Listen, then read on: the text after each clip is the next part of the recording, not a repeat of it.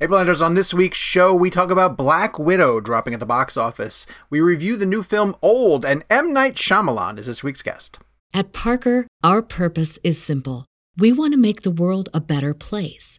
By working more efficiently, by using more sustainable practices, by developing better technologies, we keep moving forward. With each new idea, innovation, and partnership, we're one step closer to fulfilling our purpose every single day. To find out more, visit parker.com/purpose. Parker, engineering your success. As humans, we're naturally driven by the search for better. But when it comes to hiring, the best way to search for a candidate isn't to search at all. Don't search, match with Indeed. When I was looking to hire someone, it was so slow and overwhelming. I wish I had used Indeed. If you need to hire, you need Indeed. Indeed is your matching and hiring platform with over 350 million global monthly visitors, according to Indeed data, and a matching engine that helps you find quality candidates fast. Ditch the busy work. Use Indeed for scheduling, screening, and messaging so you can connect with candidates faster. And Indeed doesn't just help you hire faster. 93% of employers agree Indeed delivers the highest quality matches compared to other job sites, according to a recent Indeed survey. And listeners of this show will get a $75 sponsored job credit to get your jobs more visibility at Indeed.com/podcast. That's Indeed.com/podcast. Terms and conditions apply.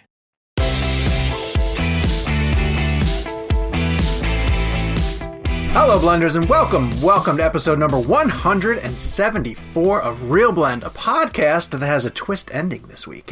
On this week's show, one of Black us is Widow. Dead. We've been dead the whole time. Black Widow drops at the box office, and I mean drops significantly.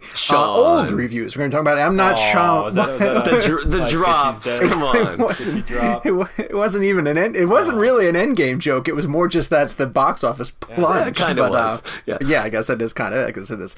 And our guest this week is very exciting. It's M. Night Shyamalan joining the show. We are. Oh my God, you guys are in for a treat. This one is fantastic. He is a perfect Real Blend guest. He fits in beautifully. So much you guys so, are gonna love that conversation. He's gonna take Gabe's spot as fourth chair. He literally invited us over to his house multiple times. I have to say, and we're gonna toss this shortly, and after we get to our poll. But like, we started the show, in 2000. Was it 17? What year did we start it? End of 2017. Yeah, January of 18. Right, and like we started the show again as an award show. And we never expected to get anybody on the show guest-wise. M. Night is one of the biggest directors ever for our lifetimes. And the fact that he's on our show is an insane thing to say. I know we've had a lot of big directors on our show, but getting M. Night was a really special one for us. So I'm really excited we have him. And also, not to detour too far off of that too, but when we started this show, someone suggested we should get interviews. And I believe all of us were like, man, I don't want to do interviews. We do interviews in our free time. Like that's our job. Can't this just be fun? And now our best interviews and now it's show. like, what do you mean we don't have an interview? How the hell are we going to talk to each other? I mean, for me personally, this is the kind of show I always dreamed of, and because I did a radio show when I at CBS a long time ago, and to talk to people in longer form, like the fact that our show has turned into this is exactly what I had hoped one day. So this is awesome. We might have some fun ones coming up. So that's Kevin McCarthy of Fox 5 in Washington, D.C. The other voice is Jake Hamilton of Fox 32 in Chicago. And, of course, the wonderful Gabe Kovach, producer in the chair. I'm Sean O'Connell, managing editor of Cinema Blend. And let's get to some housekeeping because we've got a lot of episode to get to. If you're watching us on YouTube, hello. Hit subscribe. Turn on your notifications. Go to the description area where, Gabe, people were yelling at us because in the description area, there was not a form. The form for the Tarantino books. I fixed it. You figure that out? Well, unless the link if the article form wasn't working, that is beyond me. But there was like an hour or so when it launched where I forgot to put that in the description, the link itself, but I fixed it. Gotcha. So it's there now. Did we give those away yet? I think they're pulling them today or tomorrow. Ooh, exciting! Yes. So by the time the Tarantino books, by the time people listen to this, I think it's over. By the time they listen to it, okay. I hope I win one. You have one already. You can't win another one. Not with that attitude. All right. And then, of course, we're available wherever your podcast needs met. One of the things you could read about in the descriptions is how to sign up for Real Blend Premium. It is a way to get an ad-free experience with the show. You get 2 newsletters a month from me based on topics that I like to discuss. And then you get a bonus episode of Real Blend every Monday. So make sure you go to cinemablend.com/realblend premium and check out whether you think that's something that would interest you. This week was a notable episode. This was our behind-the-scenes look at the Quentin Tarantino live. Oh, that was cool. show. That was really cool. Yeah, we don't do those very often. Aren't we? But it was a good one. Aren't we officially a year of premiums now, too? This week, next week, next Monday, episode 52 drops, which is... What I find strange is I have to pay $5 a month just to text Gabe. I don't know how that. Yes. Where did that come about? No. What's his name in your phone? Babe. Now, Babe Kovacs. So we are all on a very a text thread that we text hundreds of times a day, and Jake accidentally wrote Babe the other day instead of Gabe. It was just an autocorrect or whatever it was. So his keyboard knew what he was trying to say. Right, but officially he is. It was in fact correct. Yeah, he is Babe in my phone, so I'm excited. That's amazing. All right, weekly poll. Let's get to the weekly poll. Knowing that we were going to have M. Night Shyamalan on, this was not an if it happens, this had already happened. And not wanting to get into tell us your favorite Shyamalan movie, what we burrowed down into is performance. So, Jake, I'm going to give you this one. Ooh. I gave 3 choices. And in a way, I'm a little bit glad that I picked one because I would have felt stupid if I left it out. Yeah. I gave the people to choose from Toni Collette from The Sixth Sense. Right. Bryce Dallas Howard from The Village. James McAvoy from Split or Other. So first off, tell me what you think the people picked. And then you can also tell me what you would pick. I think, even though Toni Collette got an Oscar nomination, as did Haley Joel Osment for Sixth Sense, I hope people understand just how incredible James McAvoy's performance is. And I think Kevin would agree with me on this. I think he deserved an Oscar nomination for Split. I think there's a solid argument to say he deserved an Oscar for Split. And you guys, I don't think I'm hyperbolic when it comes to like throwing out Oscars and all that sort of stuff. So I believe Split, James McAvoy for Split. And I'm going to say people feel the same way. 76% of the people said Split. That's it. That's what I'm talking about. And I almost forgot him. Like I was going to try to really get a Bruce Willis or a Sam Jackson, performance in there. But then at the last minute, I was like, oh my God, that's right. McAvoy was so amazing in Split. Yeah. It blows me away that M. Night gets really great performances out of people. Yeah. We're going to talk about Old, and Old for its premise and everything, and its camera works and how impressive his camera work is. It's got great performances in it. He works really well with actors. And I think that gets overshadowed by his writing and some of his camera techniques. Kev, where would you have gone? In all honesty, I rewatched The Village this weekend. See, there are a few of his films that I think are not well received in an unfortunate way. I think The Village and Lady in the Water are 2 excellent films of his. And I think Bryce Dallas Howard's performance in The Village and Lady in the Water are incredible. He, like you said, he has so many amazing actors. I forgot Joaquin Phoenix was even in The Village. I hadn't seen The Village in years. I remember I loved it in theaters. I revisited it a few years later, liked it, and borderline loved it. And then I rewatched it this weekend. And I love that film. It's an incredible film, and I get the criticisms behind it. I didn't see that ending coming, and I think Phoenix is amazing. I love The Village. There's a scene in that movie. Well, I guess am I allowed to say anything about spoilers from The Village, Gabe, or is that too soon? 2000. Oh, I think it's wide open. You can spoil. I mean, again, if you're going to say a spoiler, just say, "Hey, I'm going to spoil it," okay. And people can skip 5-10 seconds ahead. I'm going to mention a Village spoiler. So there's a scene where Joaquin Phoenix's character gets stabbed by Adrian Brody. And the way that scene is directed in terms of the camera work and the expression on Joaquin's face, we don't know the knife is in him yet. And it's just incredible, like silence in that scene, and it's so deafening. I mean, M. Night, I think, deserves more credit. I think a lot of people are in a bubble where they think, oh, he's the twist guy, and then when he doesn't deliver a good twist, people get mad at the film. And I think that Lady in the Water was the movie that kind of threw that the other way around. Like, he was like, you want a twist? I'm not going to give you one, essentially. And I thought that, to me, I think he's one of the better filmmakers working today, and I think that there is some negativity that is spewed at him that is just not right. I think people are just brutal to him for some reason. You just rewatched Village, so I have to ask you something because I watched it with Brendan maybe a year ago, and I'm blanking now. When they lock Adrian Brody in that room, yes, after he stabs Joaquin, what's buried under the floorboards? Is it the red costume? No, he escapes under the floorboards. I actually don't remember where he gets the costume from.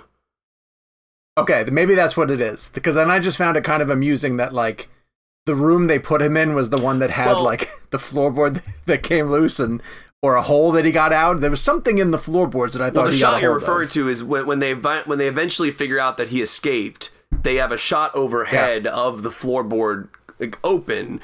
I don't know or remember specifically. I may have gotten up to go to the bathroom. I don't remember now, but I don't know that he got the actual costume from down there. You're talking about the scene later on where he runs into Bryce Dallas Howard in the woods and they have that interaction and then he falls off the cliff. I don't. Well, forgive me if I'm mistaken this or not, but they kept the wardrobe in those boxes as well, right? Or those boxes had things from modern day in them as well, like cell phones and things. Yeah, I think so. I don't know where they kept. Yeah. I don't know where he got that one from. Man, in addition to that cast, because that cast also had Sigourney Weaver and William Hurt, like M. Night gets amazing actors. Also, I really think, and I don't take it any further, but like I think Signs is one of Mel Gibson's best performances. Mm-hmm. Like that moment on the couch where he basically confesses to Joaquin, like I don't think God is out there anymore. Like no one is. Like that's incredible. Do we all agree his masterpiece is Unbreakable? No. Where are we on his masterpiece? No. I think it's Sixth Sense. See, I think Sixth Sense is a phenomenal film. His second best movie. I think Unbreakable is his genuine masterpiece from a filmmaking standpoint. I think I have to go Sixth Sense, and I hate to give this to something that's so early in the process, but it's just such a. Gabe, where are you, real fast? But listen, that's not why. Oh my God. I've never seen any. No, there was one. I haven't seen Glass. I don't think it's going to be Glass, but I haven't caught up on Glass. Probably Sixth Sense. I really liked Unbreakable, but it didn't hit me. I've only seen it maybe 3 times. Rewatch and it. It's been a while. But Sixth Sense sounds right. Feels right. Okay. Well, the reason we're getting M. Night on the show is for his new film Old, which we will review later in the show. And so I don't want to make you guys wait any longer because this is a fantastic conversation that I think you're all going to enjoy. M. Night Shyamalan joining the Real Blend podcast. Well, thank you very much for joining the Real Blend podcast. Obviously, I'm Kevin. That's Jake right there, and that's Sean O'Connell. And we are honored to have you on our show. This is a deep dive filmmaking podcast that we started a few years ago, so it's an honor to have you on. I'm going to start off with this because we just did this interview with Quentin Tarantino recently, and we got into a discussion about aspect ratios. And I was actually going through your filmography, and it's really interesting the choices you made as a director. Sixth Sense was 185, Unbreakable was 239, and Signs you went back to 185, Village you went back to 185, Glass was 239, and now you're doing 239 here. And I was actually interested in knowing, in terms of a storyteller, what the aspect ratio does for you and why certain films are 185 and why other films are 239 and what that means to you as a storyteller. You know, what a fantastic question. Wow, this is I'm already so geeking out. This is a fantastic question. You're in the right place. You're in the right place. You're killing it. Thank you.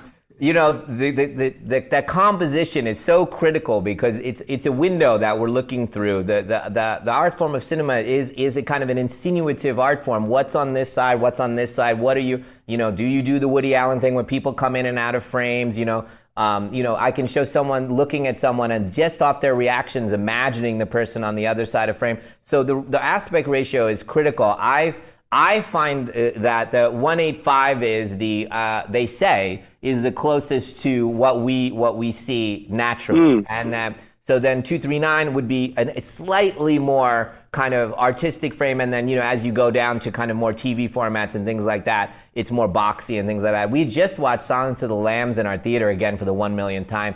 And seeing in that unusual boxy format was fascinating. It had a kind of and Jonathan, before he passed away, we talked about it, and he had to kind of use that boxiness to create a claustrophobia, he was saying. And for me, the kind of the artistry of the frame, that unbreakable composition, and you see it here in Old, especially on a beach, I kind of do it based on the subject matter and the place that we're in and the cinematographer's affinities. So we have a conversation to see if they're comfortable with it, if they embrace it, and even when I'm drawing it, because I draw everything out, so I draw every single frame in the film is drawn. So does it lean itself to that? And you can imagine on a beach, if I show, if I do like a Kurosawa kind of frame with a profile of someone sitting here in profile and someone looking straight at us, so you're getting kind of different aspects of the emotion. They're not looking at each other. It's very graphic, that more horizontal frame, which I prefer. I prefer that horizontal frame. And it's certainly in this day and age, just the nomenclature of how we receive stories, it says to you it's cinema. So the more horizontal it gets, the more it becomes cinema in our minds, and it's unusual. They even put warning, this goes to that whole thing of like, you get like flat screen TVs. Like you go to my parents' house and you look at their TV, which they know I want to pick up and smash on the ground every time I go in there. I just turn it off because their power goes out no matter what I set it to. It goes back to that preset garbage with the all of that stuff, and I'm like, oh my God, don't. Do they ever watch your movies? No way, dude.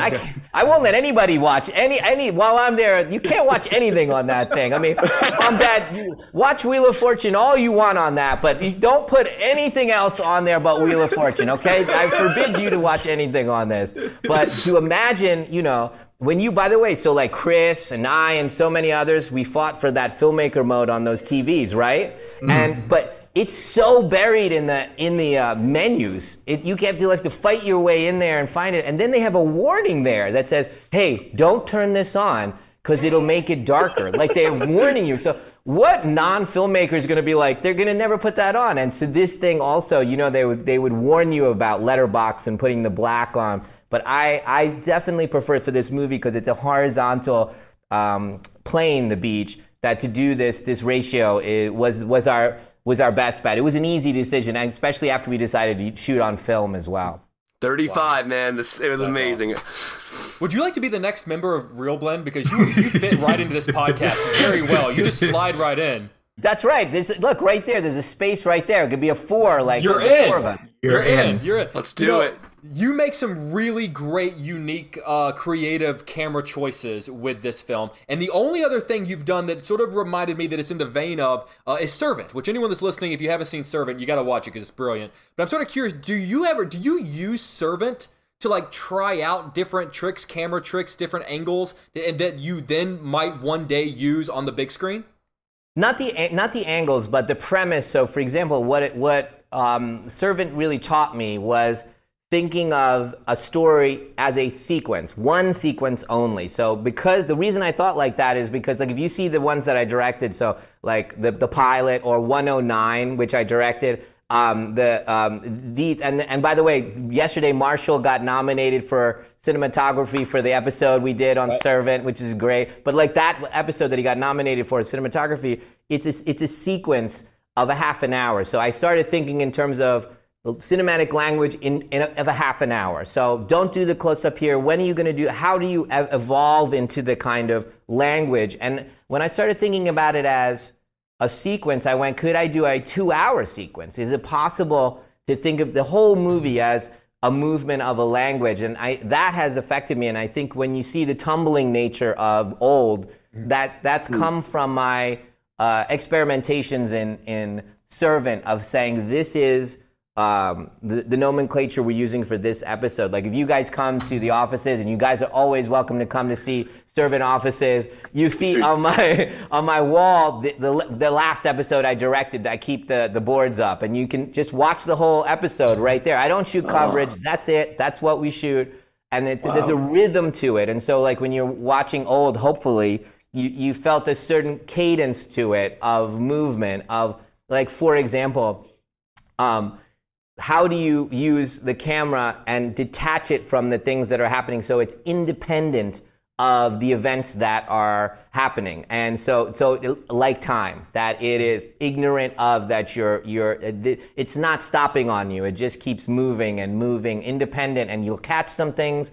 They will be on camera, some will be off camera. That as a language, for example. And then we had many of those, like this is the language of the piece. Knight, one of the things I don't think you get enough credit for is your casting. You find amazing actors who perfectly fit the roles you need them for. I went back and rewatched The Village recently with my young son and was blown away by how great Bryce Dallas Howard is at such a young age. You can write this story out and you can storyboard it if you want, but if you don't find the right actors to play, especially the kids, because their leap is the most significant to us believing the story. So I cannot say how much I was blown away by Thomasin and by Eliza and Alex.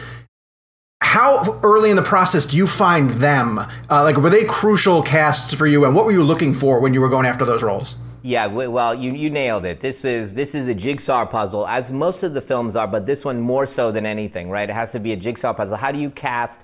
What age do you cast first? Who are you casting first? They are a family. They have to look like each other. Who goes first, right? And the decision was those three first. That was the decision. Find those three. Who plays Trent from 15 to 30? Who plays Maddox from 15 to 30? And who plays those three? So when we ended up finding Eliza and Thomasin and Alex, I went, all right, now cast the rest of the movie off of that. And so those were the three. And super lucky for me that the advantage I have two advantages. One is people audition for me. That is, it feels like such a simple thing, right? But this is how it works in Hollywood. You're an actor, you audition your whole life, you audition, you get great roles, you audition and find your breakthrough roles, then you stop auditioning. And now you're offered movies. And no one, you and them don't know whether this is the right fit. So it suddenly tips into you go into this blind process, which sometimes works and sometimes doesn't work, and then the actors start to do things that feel safer, and then the filmmakers are maybe making less organic choices and more kind of cerebral choices about casting for are they big stars, all of that stuff. And I try to urge the actors to audition for me, and I say, please risk this moment of possible rejection to see if you, me, and that character are right for each other in this moment. And these are all the actors, every single one of them would never do the things that got them there. And I always tell that to them. The things you risked to do to get to where you were and get that amazing part, you now wouldn't do those things. So you're never going to find, it's the exact right actor at that exact right time. You know what's so scary about, dude, is that there's only one that feels right. And so it's like Thomasin read and 1,000 young women read, but it was Thomasin. And I literally get this pang in my thing. If we can't get her, I don't even want to make the movie. It's like, get her. And I feel that way each and every time. Like Eliza, when she auditioned, I was like, man, it has to be her, that kind of thing. And so it's this beautiful magic that happens. And then you can imagine in this movie, trying to find a little child, like a boy that looks like Alex Wolff, and that has the kind of right energy, the quirky energy, this kind of, erudite precociousness. There's one kid in the world that looks like him and can do that. This is how finite it is. It feels very magical to me when Haley walks through the door, or Abigail Breslin walks through the door, or Bryce Dallas Howard. To me, it's like a neon sign. They have this big sign saying, it's me, and there's only one of me. And I get very please tell me we're going to cast this person. Don't tell me, get them right. I get very panicky, about it. And I've been better about trying to stay calm during. Luckily, everyone we offered it to said yes. And amazingly, they were all very courageous in an equal way about the pandemic, because this definitely could have been one where they were like, I'm out. Yeah. One thing I find really super interesting is this idea that making this film kind of helped you work through anxieties of losing parents or losing children to adulthood. And so I'm actually interested in exploring that a little more in the sense of, did it actually help you? And how did it help you? After making the film and after you finished the film, did it actually work to help your anxieties? And for your other films, even Sixth Sense or Unbreakable, were those films that helped you work through other anxieties in your life? I just read a book about the psychology of kind of healing and, how we do unhealthy habits. So, for example, they found that if you complain a lot and you complain to your friends a lot. Say you have a close friend and you're complaining and, oh my God, my boss is blah, blah, blah, whatever it is. Oh, my girlfriend, blah, blah, blah, that kind of, and that person's like, yeah. And they let you keep complaining. You're not getting better. You're actually getting the neural pathways are deepening. And so ideally you want somebody that gives you perspective. And that person goes, hey, but she, the girlfriend is going through a tough time because of her father, whatever it is, gives you perspective on the whole thing. That's the only thing that help you. But when you write it down, they found that journaling actually does help you. When you say, today I was on a podcast and I said some stupid things that I really feel embarrassed about, right? And I write it down, it loses its power over me because I create that little bit of space, like they say about meditation, you create that little bit of space to observe yourself and what happened to you. And you actually heal. It gives you perspective like your friend does, the right friend. It gives you a little perspective. And these movies are an elaborate version of that for me. So they're talking about my fears, about my parents or my kids, and I get to watch it through these characters and detach just a little bit in a healthy way and see, hey, this is natural. This is what you three are going to go through, and she's going to go through, and he's going to go through, and we're all part of this together. And not that it isn't any less painful or scary, but you find courage and you find some aplomb or grace to handle it. Wow, that's beautiful. Knight, you and I spoke the other day, and I asked you about the distance between coming up with the mystery and coming up with the resolution or with the answer. And you said a lot of times you'll start the process not knowing what the ending is going to be, and it's kind of fun for you to discover. I'm sort of curious, though, what is the furthest you've gotten in the story without having the answer? Have you ever reached a point of panic where you're writing and then go like, shit, I don't really know where this is going to go? Well, I mean, it's always some iteration of that. I'd say Split probably was the one that I didn't, I was like, maybe I shouldn't put anything about the end. Maybe this is just a standalone and I don't tell them anything about the Unbreakable part. And then the third movie will come out and we'll say, you remember those two movies there? So for a long time, when I wrote that movie, I didn't put the end scene on. I handed it to studio without that end scene on. We shot it without that end scene on. We preview it without that end scene on, all of that stuff. And then the best part was I had a very subtle version of that scene at the end of Split. And then I said, let's just go for it. Let me call Bruce, say, hey, dude, would you come to Philly for like 3 hours and shoot this thing for me? And he was like, why, what? And I was like, well, I did this movie and it's kind of in the Unbreakable world. I don't know if we'll ever shoot you want to just come for 3 hours, bro? And he was like, yeah, I'll come. And then we went to a diner. We didn't tell anybody. The crew didn't even know what we were shooting. And he walks in and they're like, what? And only the actors that were saying the lines and him. And he sat down, we shot the thing, he left, and the crew members are like, does this mean? And I was like, don't even talk about it. Let's just move on with life. By the way, the greatest thing happened was, imagine this, because I pay for my movies, right? It's such a weird situation. Just imagine this. I go to the Universal Studios, chairman, everyone, marketing team, everyone's in the theater. We go down the lights, and we play them Split. They don't know the ending that they're watching. They didn't even know I shot it, because I didn't even send them the dailies of that. Then the lights go down. They watch the whole movie of Split. Then this scene comes on, and they're like, they're completely flummoxed, right? And then the lights go on, and they look at me and they're like, "What are you saying? That's a Disney movie." And I go, "It's all good. We have the permission to do it. And here you go." Can you imagine you're the chairman of a studio and the guy shows you that it's a sequel to a movie from another studio? Right. It was pretty cool. That's such a Hollywood thing that that's what they took from that twist. Like, shit, we no longer have the rights to this. They were like, what are we doing with this? You're referencing a Disney character. Knight, the movie seems to present two life lessons as we get through it. And again, I'm trying to stay away from spoilers, but everybody knows it's about time, essentially. And the two that my wife and I sort of argued about after the screening is the message kind of like, hey, slow down, appreciate each moment because time is moving really quickly? Or is the message a little bit, hey, time is moving really fast, so you better accomplish everything you need to accomplish? I'm curious where you are at in your stage right now.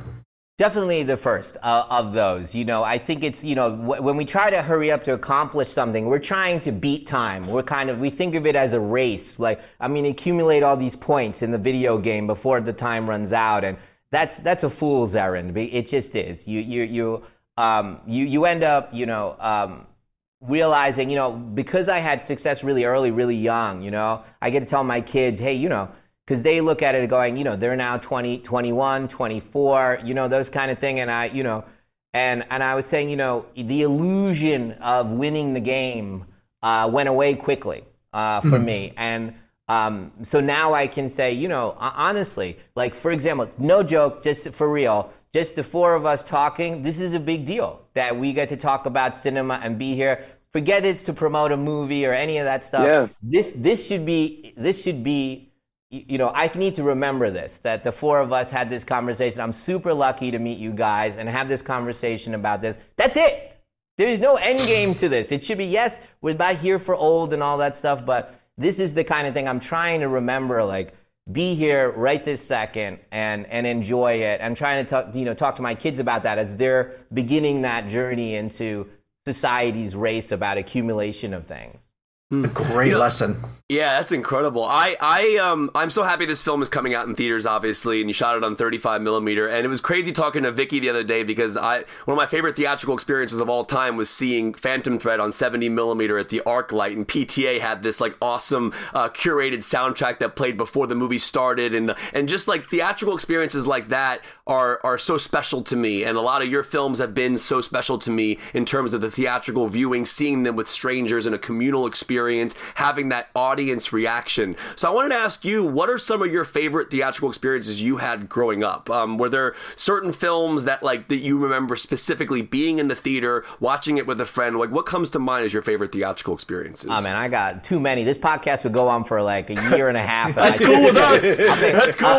I'll pick one. You know, I always talk about the Raiders of the Lost Ark experience, so we won't talk about that. But I did tell a British magazine this one. So we went to see this movie, which I didn't know quite what it was about, but everybody wanted to go see. It was called Fatal Attraction. So we went to the Ardmore Theater, and it was packed, and it was packed beyond fire code. Like, people were in the aisles. Back then, I guess they just let them. They kept selling tickets and let them sit in the aisles. It was packed, and a bunch of the kids from my high school went, and there was a girl that I was interested in who was there, and she didn't think of me. First of all, I was like 2 feet tall. She just didn't, you know, I was like this little Indian kid. She just wasn't paying attention to me at all. But everyone in the school knew I wanted to make movies. Like, that was a ubiquitous knowledge of that the only Indian kid in school, and he loves movies. And the movie came on, everyone's screaming and all this stuff, and Glenn Close and this and that. And then when it finished and the buzz in the theater, lights came on, and she leaned down across the row and looked over at me and goes, "You need to make movies like that."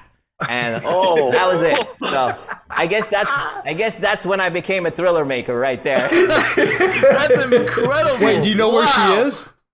I don't know where she lives now. That person told you to make the films that you're going to make today. That's unbelievable. Yeah, you know, it's like primal stuff. You know, maybe it's always about getting the girl. I don't know, guys. You guys tell me. That's awesome. I'm gonna squeeze in one more because we have just a couple of minutes left. A lot of times, sometimes when people come over to my home here in Chicago, they'll ask me one question, which is, "Do you know M. Night Shyamalan?" And the reason they ask me that is because I have a framed picture of you and me with a signed science poster right there. My dog Daenerys, so you can hear barking, is a big fan. I'm sort of curious, what is the coolest piece of movie memorabilia or the coolest photo you have with someone in your home that people always talk to you about?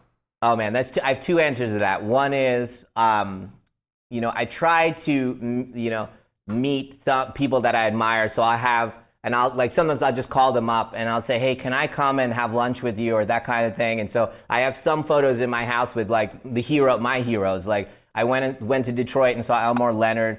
I called him up and I just said, could I come? Hi, I'm Knight. Could I come? And he's like, "Oh, I like your movies." And yeah, come on over. So I have this picture of me and Elmore Leonard. I just flew to his house, and we spent all day together. Did you drink rum punch? Say it again? Did you drink rum punch with him? No, but it's funny you should say that because he was sober, and he's like, I said, hey, do you want to have a glass of wine? I didn't know that he was sober. And he was like, hell, let's drink together. He's like, I haven't had a drink in 16 years. I was like, bro, we're not doing this. No, we're not doing this. And he's like, I'm 80 years old. What does it matter? And I was like, no, we're not doing this. But that's there. But my second answer is I have all the original Hitchcock posters in my house. So if you guys comment, you see all the first edition Hitchcock posters as you go to the theater. So that's I think the thing that I cherish the most. Amazing. Rope might be my ultimate Hitchcock film. I don't know if anybody else agrees, but Rope is I think might be his masterpiece. Or Vertigo. I don't know. They're so good. Yeah, I just saw that. It was amazing. I just saw it again. It was amazing. Knight, we cannot thank you enough for going extra time on your day. We know you've been talking to everybody all day, but we have been dying to get you on the show, and hopefully we'll get a chance to do it again soon. Congratulations with the movie and continued success. This was a blast. Hope you enjoyed it. Thanks, brother. Thank you so much. This wasn't even work. Take care, guys. We want to thank Universal Pictures for going out of their way to giving us time with M. Night Shyamalan, who also stayed late on his press day in order to come onto the show and give us some extra time. So thank you very much to everybody involved, and we'll discuss Old a little bit later in the show. So let's get to talking points. This episode of Real Blend is brought to you by Marvel Strike Force. Marvel Strike Force is a mobile squad RPG that allows you to battle with your favorite team of superheroes and supervillains in a fight to save the universe against threats like Doctor Doom and Apocalypse. Power up your favorite characters and build a team to complete missions, unlock gear and other resources, and even challenge other players in PvP modes such as Alliance War and Arena. New ways to battle with your roster are released regularly, and the meta is constantly evolving. And now you can sign on for Marvel Strike Force's new Deadpool Anniversary event in order to receive a generous gift containing character shards, an Anniversary Diamond Orb, gear, and other great items. Better yet, each week during the Deadpool Anniversary, players can complete events and receive even more special rewards and skins. If you want to get in on all the fun of Marvel Strike Force, be sure to use our promo code MAXPOOL, that's MAXPOOL, and thank you to Marvel Strike Force for supporting the show. At Parker, our purpose is simple. We want to make the world a better place by working more efficiently, by using more sustainable practices, by developing better technologies. We keep moving forward. With each new idea, innovation, and partnership, we're one step closer to fulfilling our purpose every single day. To find out more, visit parker.com/purpose. Parker, engineering your success. And the experiment continues with movies that are opening in theaters to test the waters to see how comfortable people are in going back.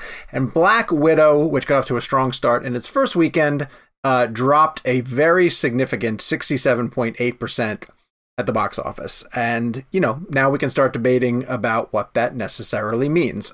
NATO, the National Association for Theater Owners, immediately came out and condemned the lack of a theatrical window, an exclusive theatrical window, saying that Black Widow being available for Disney Plus chipped away at people going back out to the theaters in the second week in order to support it and support. And this is a Marvel movie. This should be the type of film that draws people out to theaters.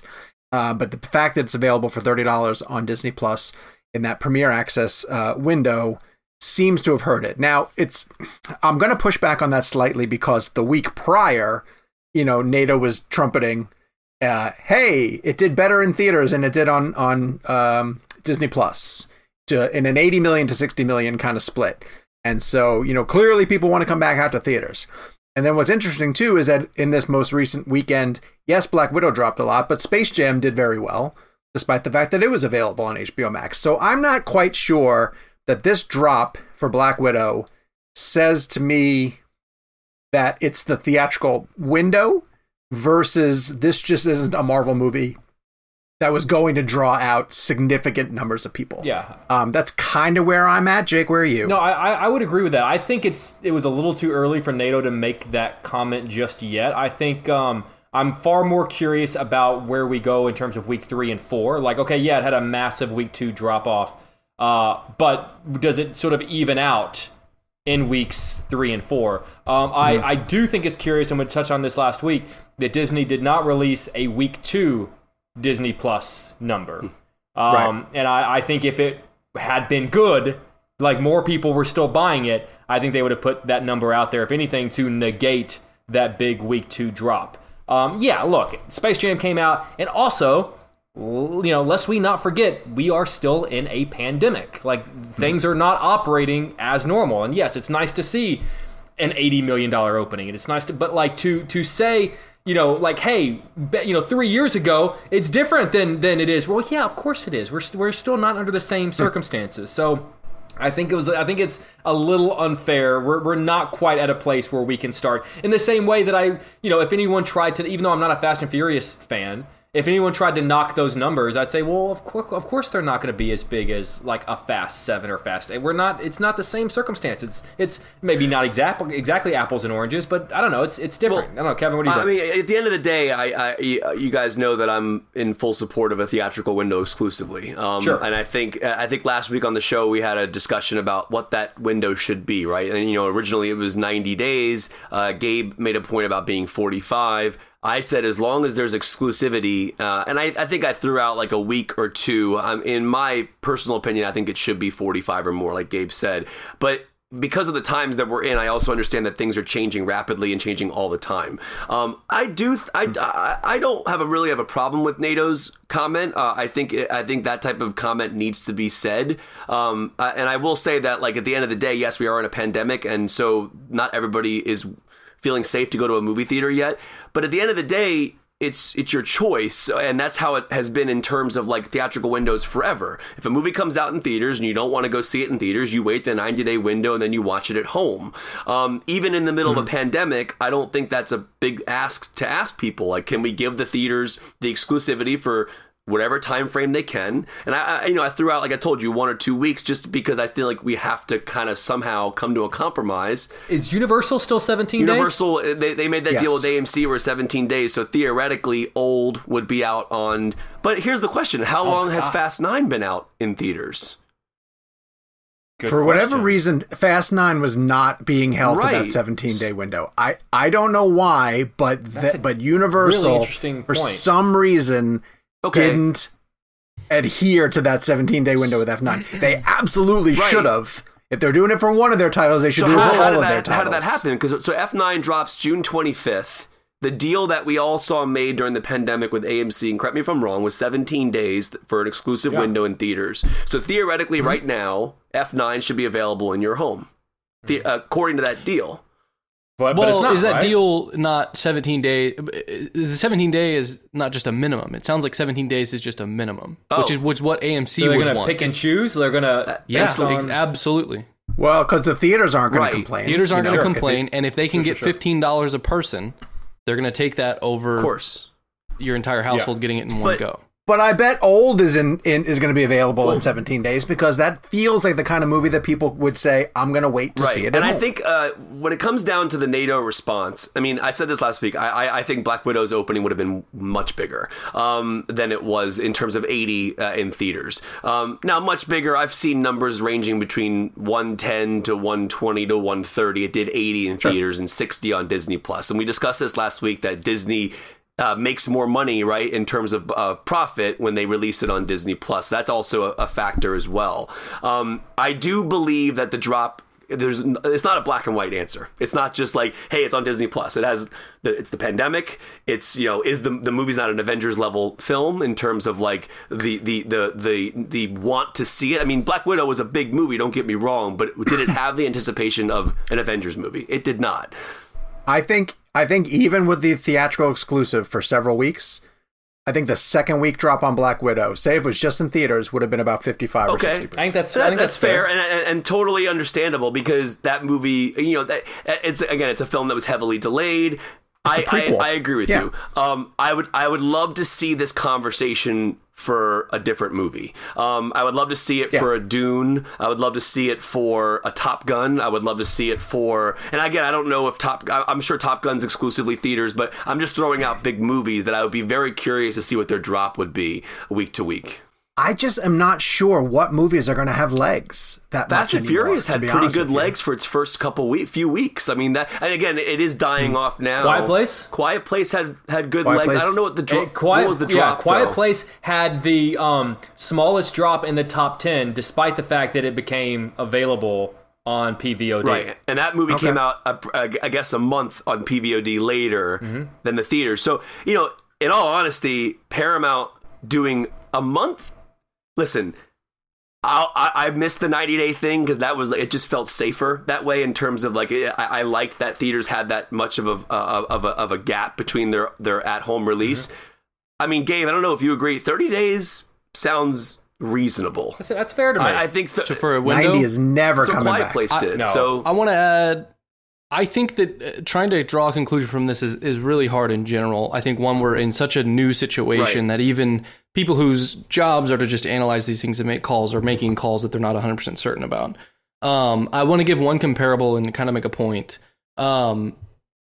Spider-Man Far From Home had a 51% drop-off in its week 2. Okay. And that was in 2019. that's usually that was full, average. 50% is usually about like an 50%. average, yeah. If you can keep a 50%, that's good. Right. Like once you get into the 60s, that's when it's bad.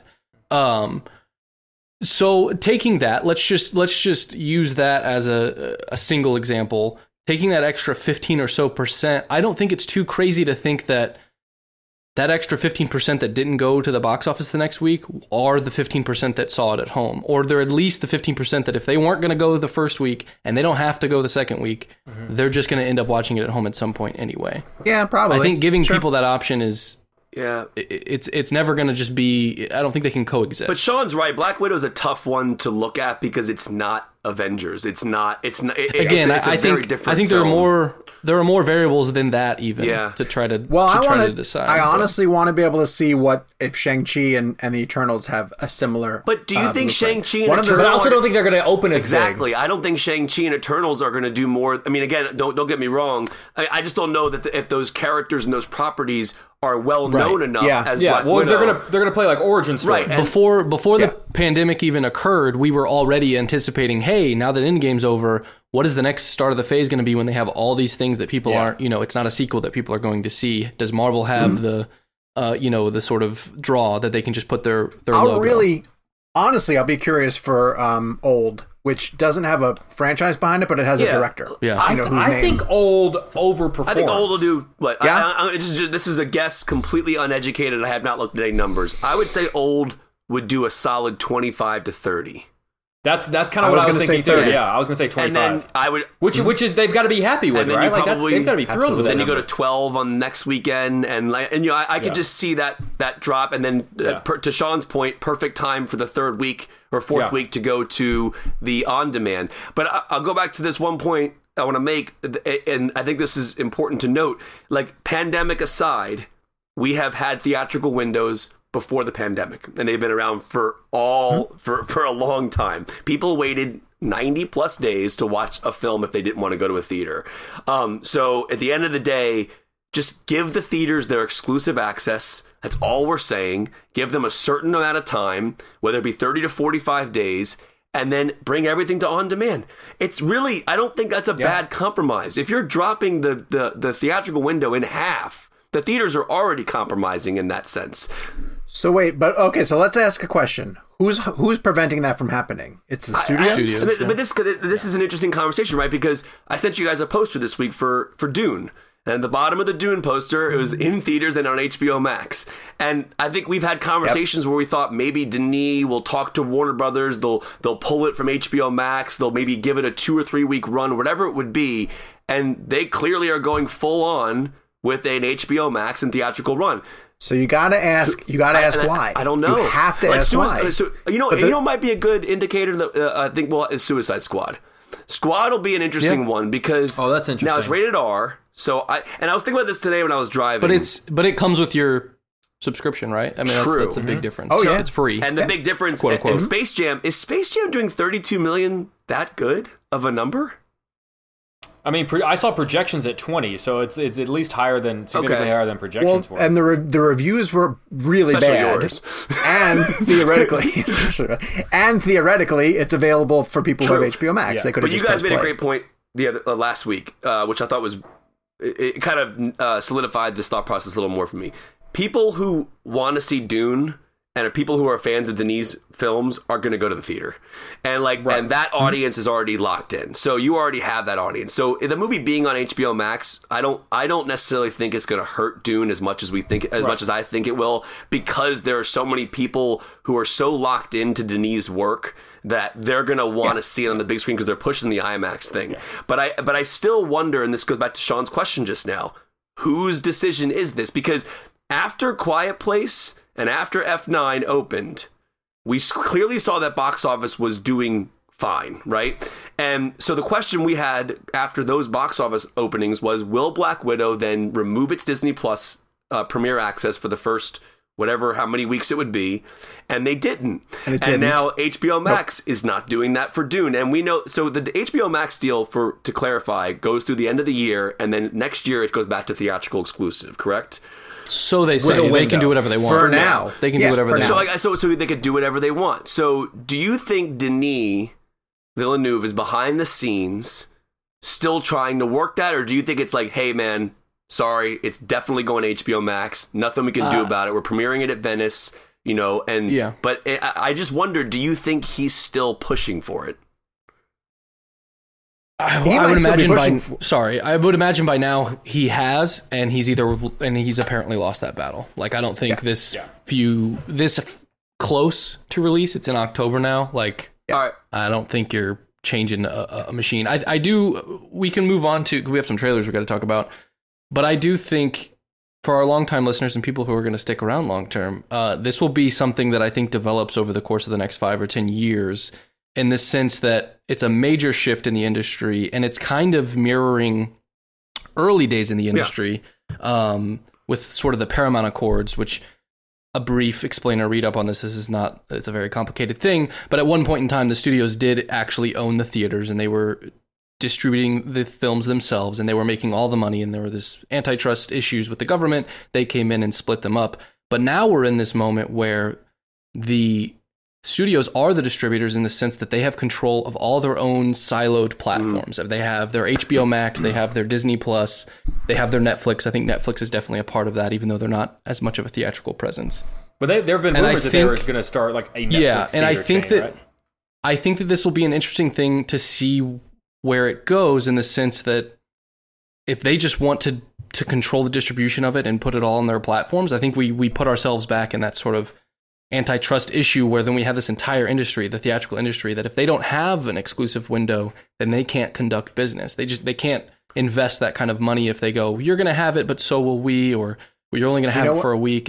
It's going to be interesting to see how far the studios take it and how far the theaters can kind of push back. Two quick questions. All right, also, go ahead, Sean. Go ahead. Let me make a point, right? I think that there's 3 filmmakers that have the ability to say, my film is only going to theaters and it's not going to a streaming. Spielberg, and I think that they would be Spielberg, Tarantino, and Nolan. Okay, those are the 3 that I would single out. But however, let me bring out one other thing. Someone else who does have the power to say that would be Feige, and Feige either lost the battle or chose not to fight it. Like, there has to be an upside for these movies being on streaming platforms, and it could be anything as much as, like, we're talking about money, and it's usually money. But it could also just be customer satisfaction. They might be polling their subscribers and saying, do you like having this ability? Yeah. And if enough people are telling them that, yes, we do like having that option. If Warner Brothers is polling their HBO Max subscribers, and those people are telling them, yeah, I'm going to continue my service because I enjoy having these first-run movies available the day, and I'm not as concerned about getting out to the theater, then they're going to turn around to Denis, as much as we love Denis, but Denis does not have the ability to do that. James Gunn doesn't have the ability to do that. Warner Brothers is going to say to them, I don't care, your movie's going to be on HBO Max. Yeah. And I don't think they have the pull that, the way that Nolan did with Tenet, to say, no, I'm holding it in for theaters as long as I can. I think that's just the reality of it. So let's say Tenet was coming out in October. What do you think would happen? Nolan would protest. Okay, he protests. What does that do? I think they would just delay it, because I think that's a really bad precedent to set, to say, okay, for you, we'll bend the rules. Right. But for, Lana Wachowski and Denis, like, we're not going, because keep in mind, like, they've got Matrix 4 coming out in December, which is another massive movie that in theory, like, should just be in theaters. So is West Side Story going to Disney Plus? Probably not, because it's Spielberg. But Disney didn't make a blanket statement that all of them are going to Disney Plus. Sean, they've been picking and choosing. To your point about Feige, that announcement about Black Widow, how many months ago was that now? Time is irrelevant these days. That's at least 3 months ago. That it was right? going to be Disney Plus at the same time? Wasn't that was more recent. No. Recent too. That was more recent. Was it more recent? Okay. They didn't clarify. Because I feel like only in the past few weeks, has the theatrical sort of business felt stable, in a sense. Is that? I want to say even when at the investors call that you were talking about, that Marvel said our movies are going to be in theaters. Like, they were really pushing we're going to help theaters open back up.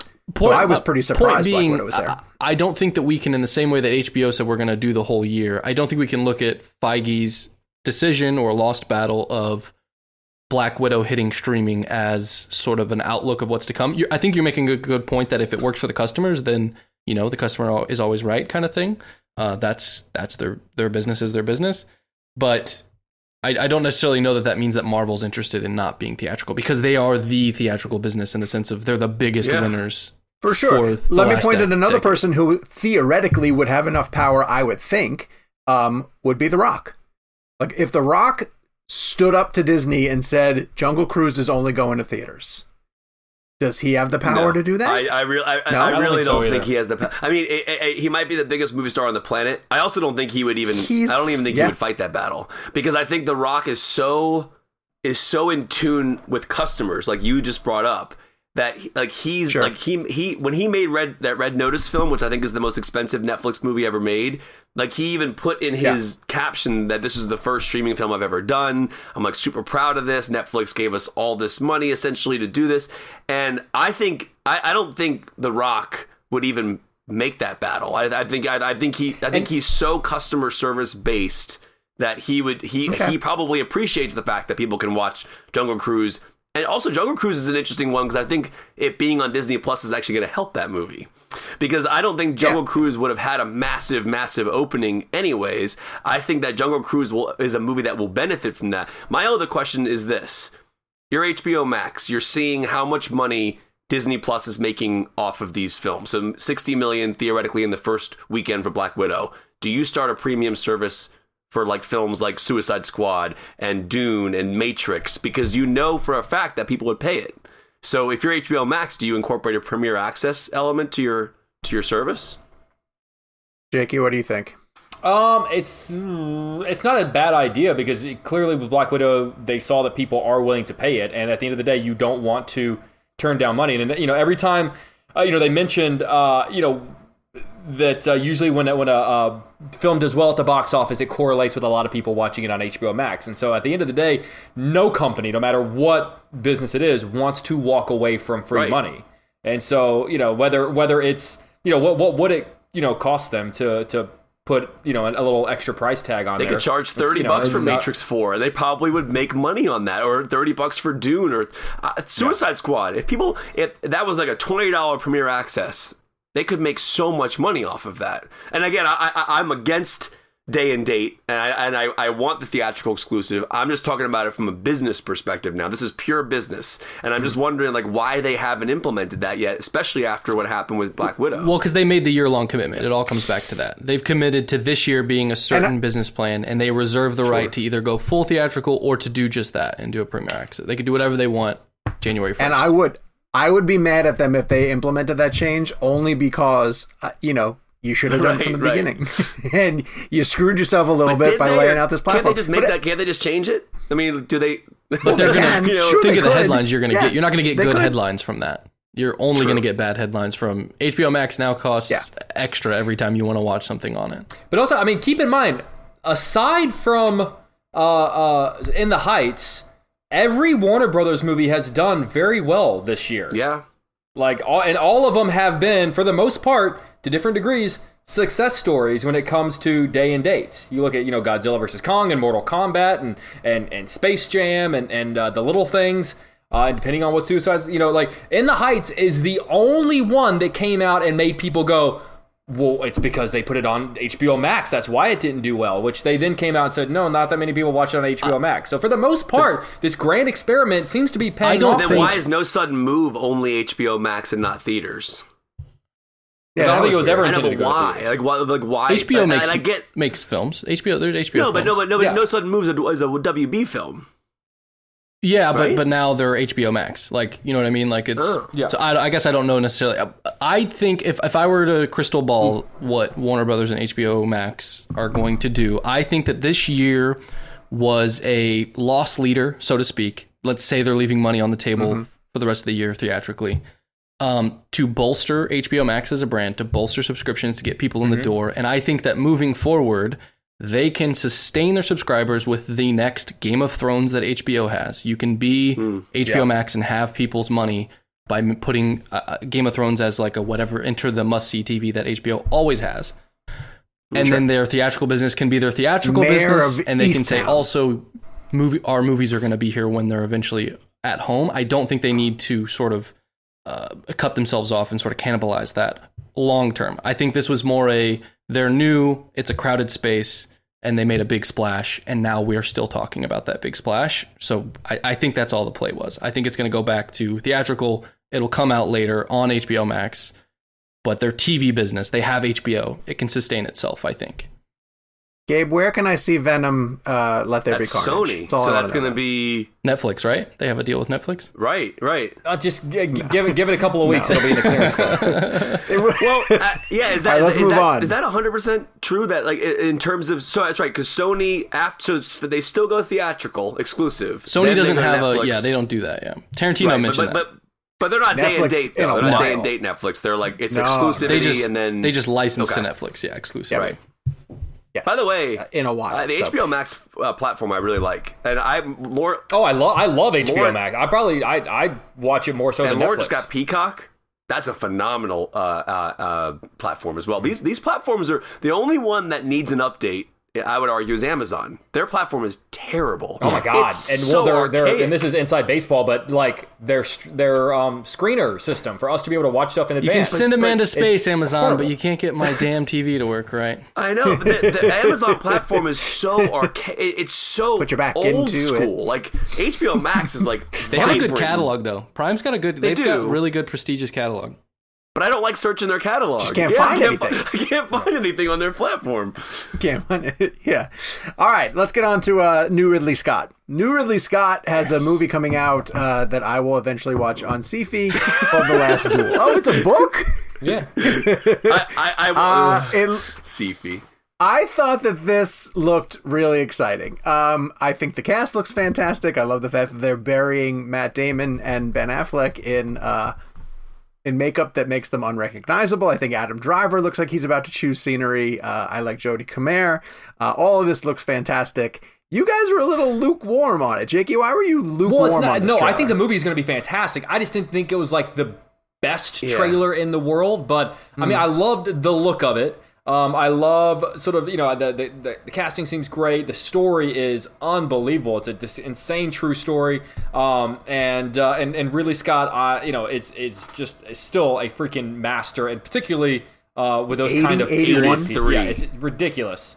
83. It's ridiculous, like that he made that. And so I think it's going to be great. It's one of my most anticipated of the year. I just didn't think that trailer was reflective of how good the movie's going to be. I have a feeling that the movie is going to be infinitely better than that trailer. It gave me Gladiator vibes for sure in terms of like scope and scale, which is not a bad thing. That's why I made the Sci-Fi joke to Sean. I was like, "You're going to watch this on Sci-Fi because he watches Gladiator on Sci-Fi."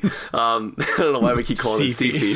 The only way to watch Gladiator. My only problem with that trailer was the editing. I thought it was distracting. I wanted to see the visuals, and they kept doing this weird thing with and I get why they were doing it, but like the screen would be black and then part of the image would reveal itself in like a downward, those windows. Yeah, and I've seen that before in trailers, and I've seen it before in movies and shows. I just think the movie looks so visually stunning that it took away from the experience. It actually made me think I was watching a trailer versus I bet that works a lot better on a giant theater screen than your phone. Would agree with you 100%. Because those little windows Yeah, are so that's a small. good I point. bet on a big theater you can see enough of the works. color palette, and I bet it's striking enough.